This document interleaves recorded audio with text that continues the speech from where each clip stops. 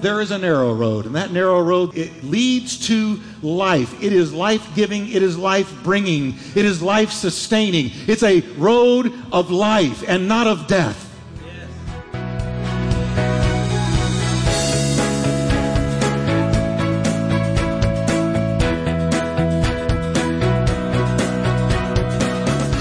Welcome to Life Talk with Dr. Jeff Wickwire, author and founding senior pastor of the exciting Turning Point Church in Fort Worth, Texas. Pastor Jeff is known for his heartfelt and practical proclamation of the Scriptures. We are so glad you joined us today. So stay tuned as Pastor Jeff teaches, encourages, and challenges you from the Word of God.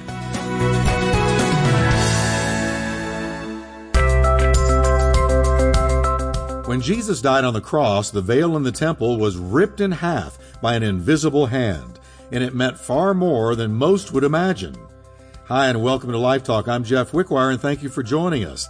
Today we're continuing the new series, Mercy Triumphs, with the message of the veil.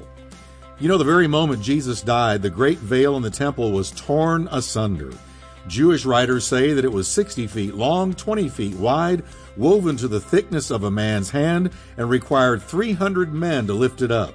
Yet an invisible power ripped it from top to bottom.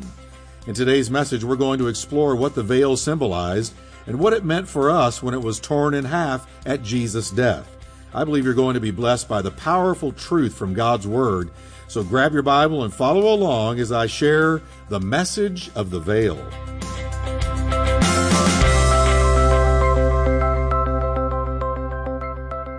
Now, during the lifetime of Jesus, the Holy Temple in Jerusalem was the center of religious life. It's sort of like if you're a member of this church, if you go to this church, this building is the center. It's where we all meet. It's the center of our religious, spiritual, Christian life. That's what the temple was in the days of Jesus. The temple, even in the New Testament, at the beginning of the New Testament, played a significant role in many, many things that testified to who Jesus was. It was in the temple where Simeon and Anna first spied the baby Jesus, held him up, and prophesied over him. It was in the temple. It was in the temple where the 12-year-old Jesus was finally found by his parents, shocked to see him sitting amongst the doctors of the law, questioning them and answering their questions and blowing them away with his precocious wisdom. That was in the temple. It was in the temple where Jesus walked in and overthrew the money changers' tables after he made a whip himself and went in there and used it on them. He wasn't being very politically correct that day. Amen. He walked in and whipped them out. And he said, "My house shall be called a house of prayer." That was the temple. It was in the temple where Jesus was charged with crimes he had not committed. It's where he first began going through what we might call kangaroo court, where they were accusing him of things that he hadn't done. That was in the temple. The temple was the place where animal sacrifices were carried out, and the worship, the Judaistic worship, according to the law of Moses, was faithfully followed every single day. That was the temple. And of course, it was the temple that the disciples pointed to and say, "Lord, isn't that an amazing building?" And Jesus said, "I'm telling you, the day is going to come when not one stone is going to be left on top of another, because you have not recognized the day of your visitation." So in 70 A.D., the Roman legions under Titus went in and attacked Jerusalem and leveled the temple that not one stone was left on another, just like Jesus said, because he was the greatest prophet of all. Amen. The temple. Now the temple, if you and I had lived back then and had walked up to it, we would have noticed immediately that it was divided into three parts. There was the outer court, and the only way I know to explain the outer court, it was very informal. The outer court was like our foyer, where everybody mingles and talks and, how's the weather and how's business and so on and so forth. That was the outer court. Anybody was welcome into the outer court. But then you went a little step further, and then there was the holy place. And the holy place is where the priests only had daily access to the holy place, and they would go in and burn incense and trim the lamps daily under the ordination of Moses. But then if you went further, but you couldn't go further. But if you had been able to go further, you would have gone into one last place called the Holy of Holies. The Holy of Holies was the sacred place where only one man, one time a year, I'm going to say it again, one man, one time a year. That's it. It was occupied one time a year. One man, the high priest, was permitted to go in and offer the sacrifice for the great day of atonement. The Holy of Holies was the earthly dwelling place of God's presence. Now that earthly dwelling place is you. Think about that. The earthly dwelling place where the Shekinah glory rested and the place where the presence of God was uniquely manifested was the Holy of Holies. But I'm going to say it again. Now it's moved from the temple to you, for you are the temple of the Holy Spirit. Well, what a great and an awesome and unbelievable honor that is. Now, if you had been able to go inside the Holy of Holies, you would have noticed one thing in there, and that's the Ark of the Covenant. There sat the Ark of the Covenant. And if you had been able to lift the lid and look in, you would have seen the tablets of stone chiseled out by the very finger of God, the 10 Commandments resting in that ark. If you had been able to jump back about 500 years sooner, there would have also been in there Aaron's rod that budded, and also a little jar that had an example of the manna that had fallen every day for 40 years to feed the children of Israel in the wilderness. You would have found that, but 500 years had gone by, so the rod had gone to ashes and the manna as well. But the one thing that did remain was those stone tablets with the commandments of God. And then you would have noticed the lid. The lid was made of pure gold, and it looked like wings. And that was called the mercy seat. And this high priest would walk in on the Day of Atonement, and he would go in there with the blood of a bull or the blood of a goat, and he would sprinkle blood on top of that mercy seat because it was by the mercy of God we were forgiven. He would sprinkle it on top of that mercy seat and make atonement for the people. Very, very, very powerful truth. There's so much you could talk about, but listen to what Hebrews 9:7 says. Only the high priest ever entered the most holy place, and only once a year, and he always offered blood for his own sins and for the sins the people had committed. Notice, the priest was as sinful as the people. Amen. But here's the deal. The blood of an animal did not suffice. Amen. The blood of an animal did not do it. You know how we know that? Because they had to do it year after year after year after year, and at priest after priest after priest, decades became centuries, centuries more and centuries more. You had to continuously every year shed blood for the sins of the people. And that's why Hebrews tells us when Jesus died, it was once for all. Because he was the priest that had no sin. The Bible says it is not possible that the blood of bulls and of goats should take away sins. And that's why they had to do it repeatedly. So the Holy of Holies experienced activity only one time a year. The rest of the time, it was dark and silent and solemn. If the high priest entered any other day than the Day of Atonement, he was struck down dead. If the high priest came in without the blood of a bull or a goat, he was struck down dead. If any other person decided to go in there and look around, they were struck down dead. You know what message that gives us?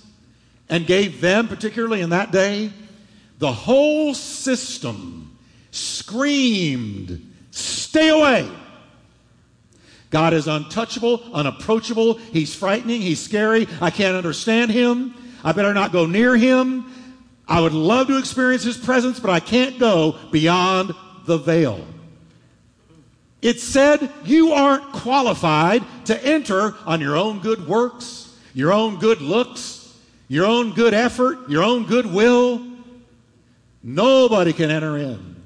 You must know that it's there, but you can't enter. You know that it's there, but you can't go through it. There's you on this side and God on this side.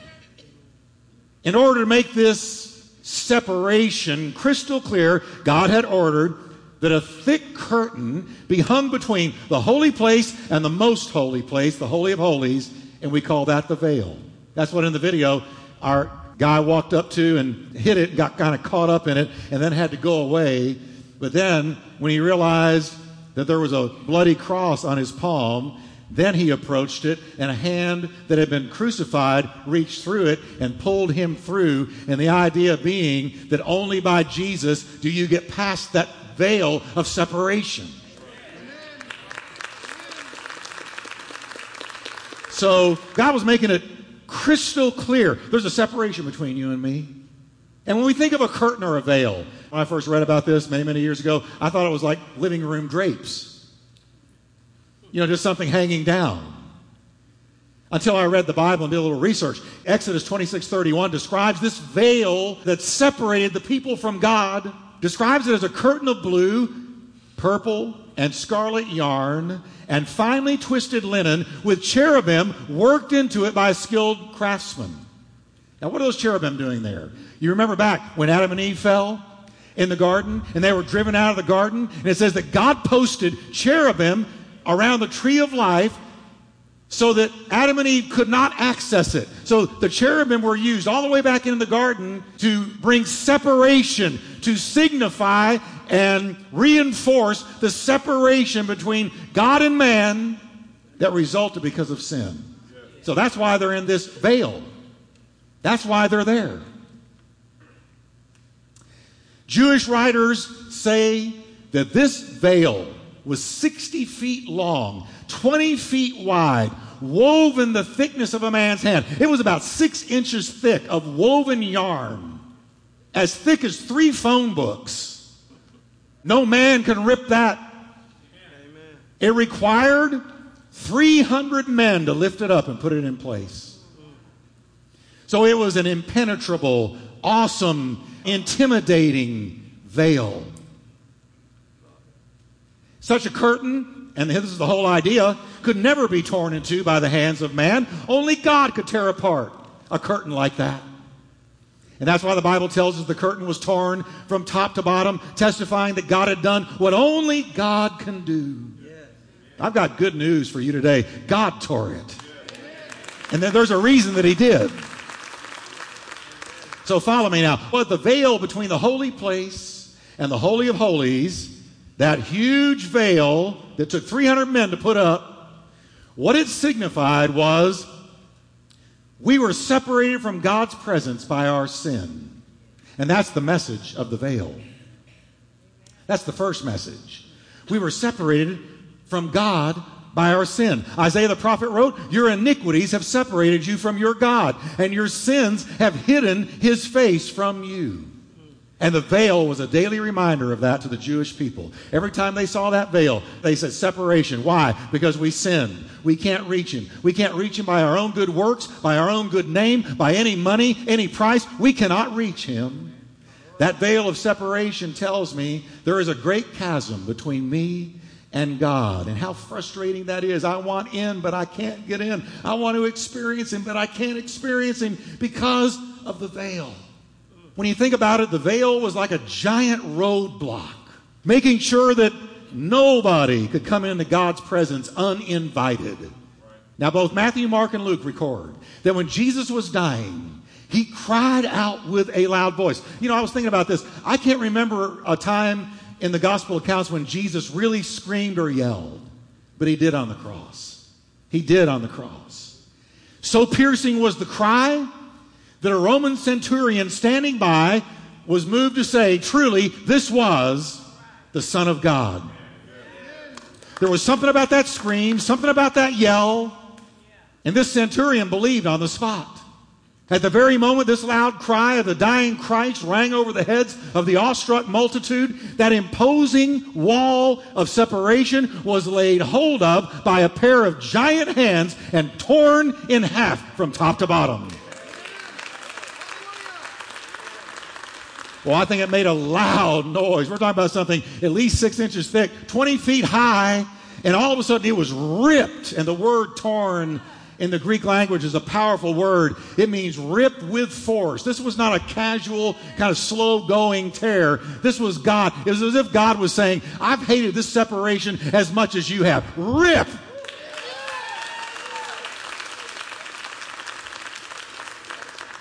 Now, the veil being dramatically ripped in two by God Himself was the physical symbol of three powerful spiritual truths. And I pray you get these truths today because, listen, something like that is that dramatic does not happen unless there is a powerful spiritual meaning behind it for us in the New Testament living under the blood of Jesus today. So let me tell you what those three truths are. First, a door was opened. A door was opened. Listen to Hebrews 10:19. And so, dear brothers and sisters, we can boldly enter. Can you say those four words with me? Can boldly enter. Let's try it again. 1, 2, 3. We can boldly enter. We can boldly enter. Heaven's most holy place because of the blood of Jesus. And then it goes on to say, by His death, Jesus opened a new and living way through the curtain into the most holy place. Christ's body was torn on the cross, just like the veil was torn in the temple, providing an open door to heaven, an open door to heaven, an open door to heaven through His blood. I love four of the words. I love those four words. We can boldly enter. Now, I want you to picture with me in your mind's eye a door. And this was real up until Jesus came. Here's a door. Here it is. It's a beautiful door. It's an impressive door. And we know that on the other side of that door is the presence of God, relationship with God, the blessings of God, the favor of God, experiencing God. We know that on the other side of that door awaits an incredible life and experience. But written on the door is a message. Because of your sin, you cannot enter. We grab that knob and we're frustrated. Let me in, let me in. But we see that it's bolted, it's chained, it's latched. We can't get through. You can't go over it. You can't go around it. You can't go under it. You sure can't go through it. We long to be reunited with our Maker, but we can't. There's this door, there's this issue, there's this problem, there's this veil. You can bang on it, it's not going to open. Because of your sin, you cannot enter. Because of your sin, you cannot enter. Padlock chain bolted by our sin. But when Jesus died on the cross, listen, His shed blood provided the only key available in the entire universe that could open that door. And so now we come up to that door and there's a different message written on it. And that different message says, whosoever will, let him come by the blood of the Lamb. Whosoever will. So now I walk up to that door and I find that if I say I believe in Jesus, I trust Christ, I receive Him into my heart, I trust in the shed blood of the Lamb, that the doorknob now turns and we hear on the other side the chains and latches fall off and we walk through that door. He opened a door when the veil was ripped in half. A door was opened. Say with me, we're no longer blocked by the curtain. We've been escorted through the curtain into the very holy of holies where God's glory is manifested, which we experience today when we worshiped. Did you notice when we worshiped, there was a presence that was beyond you and beyond me? That's the Holy of Holies, the Shekinah glory. When the Holy Spirit fell upon the church on the day of Pentecost, that was their birthday. And when that Holy Spirit fell, that was the power everybody was wanting to get to on the other side of the veil but couldn't. But now, it's for anybody, whosoever will. If you're a whosoever, say amen. So first, a door was opened. But second, a road was paved. It says this, Hebrews 10:20. By His death, Jesus opened a new and living way through the curtain into the most holy place, meaning into the richness of His presence. This is the road that Isaiah talked about when he wrote. He said, I'm about to do something new. See, I have already begun. This is God talking through Isaiah in the first person. I'm about to do something new. See, I've already begun. Do you not see it? I will make a road in the wilderness. See, the wilderness he's talking about is our total inability to get to God on our own. We can't get there by good works. We can't get there by good intention. We can't get there by any other way. He's got to pave the road. We can't do it. He's got to be our way maker. We were lost in the wilderness of sin. But here's what the word way is telling us, a new and living way. But now God has paved a road right through that wilderness, right into His presence. I don't know if you've ever been lost in the woods. I've been lost in the woods a few times. I have a terrible sense of direction. I mean, you can just put me somewhere and turn me a few times and I'm lost. But now, I got lost in the woods. I can't tell you when you're, reaching through stickers and bramble and forest and trees and bushes, trying to find your way, how thrilling it is when you see a path or a road, because you know that a road is going to take you out of being lost. Now, here's the deal. A door provides access in, but a road provides the means of reaching a destination. And the two are completely distinct and different. A new and living way means once you walk through that door, there's a road looking right at you. Once you walk through that door, there's a road. It's paved. It's beautiful. It is so welcome to see it. There's your road, the highway of holiness, the King's highway.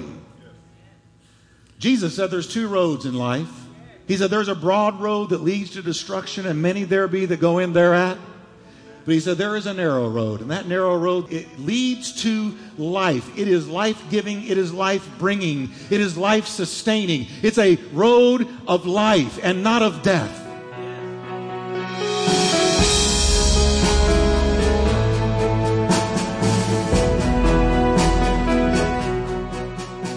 Wow, what a powerful word regarding the veil in the temple. It reiterates to me that God created an everlasting way into His presence through the shed blood of His only begotten Son. What a privilege it is each and every day to come into His presence by the new and living way created through Jesus Christ and His death on the cross. In just a moment, our announcer is going to be sharing some important information with you, our Life Talk listeners. And I want to personally thank you for your prayerful support of our broadcast. We're now reaching into every state in the Union with the good news of Jesus Christ. It's exciting to see how God has expanded Life Talk, and you helped make that possible. And be sure to join next time as we continue with part 2 of The Message of the Veil. Now, here's our announcer to tell you more.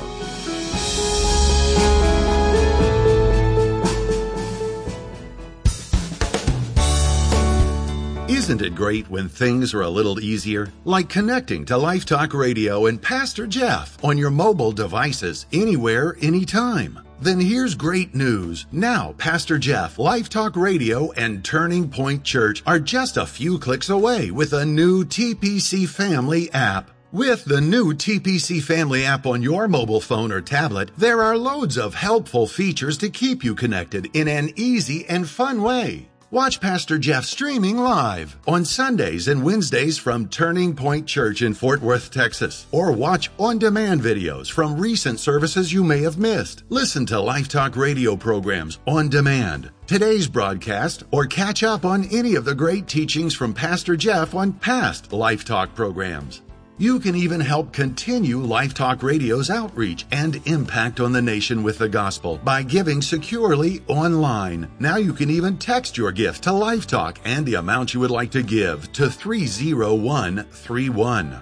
And you'll find contact information and directions to Turning Point Church, upcoming events, broadcast station listings for Life Talk Radio, and much, much more. Plus, the new TPC Family app is free and available on Apple or Android devices. To download the new TPC Family app, simply type in the keyword TPC Family as one word with no spaces in the Apple Store or the Google Play Store and get connected. So what are you waiting for? Download the free TPC Family app today and make your life a little easier.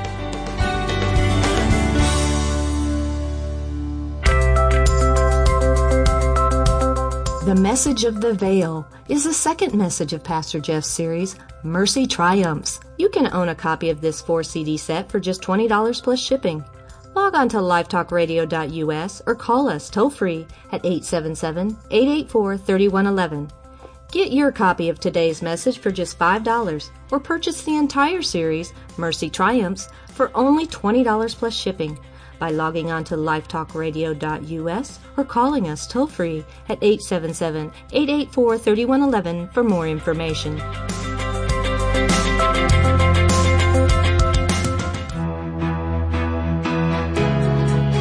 You've been listening to Life Talk with Dr. Jeff Wickwire. To find out more about Dr. Wickwire's ministry and Turning Point Church, visit us at lifetalkradio.us or call us toll-free at 877-884-3111. That's 877-884-3111. And as a reminder, Life Talk is a listener-supported ministry. We exist to bring God's Word to thousands of people in your area on this great station. So your prayers and financial support go a long way in helping us with this endeavor. Please prayerfully consider helping us. Thanks again for listening today, and we look forward to meeting with you once again on our next Life Talk broadcast.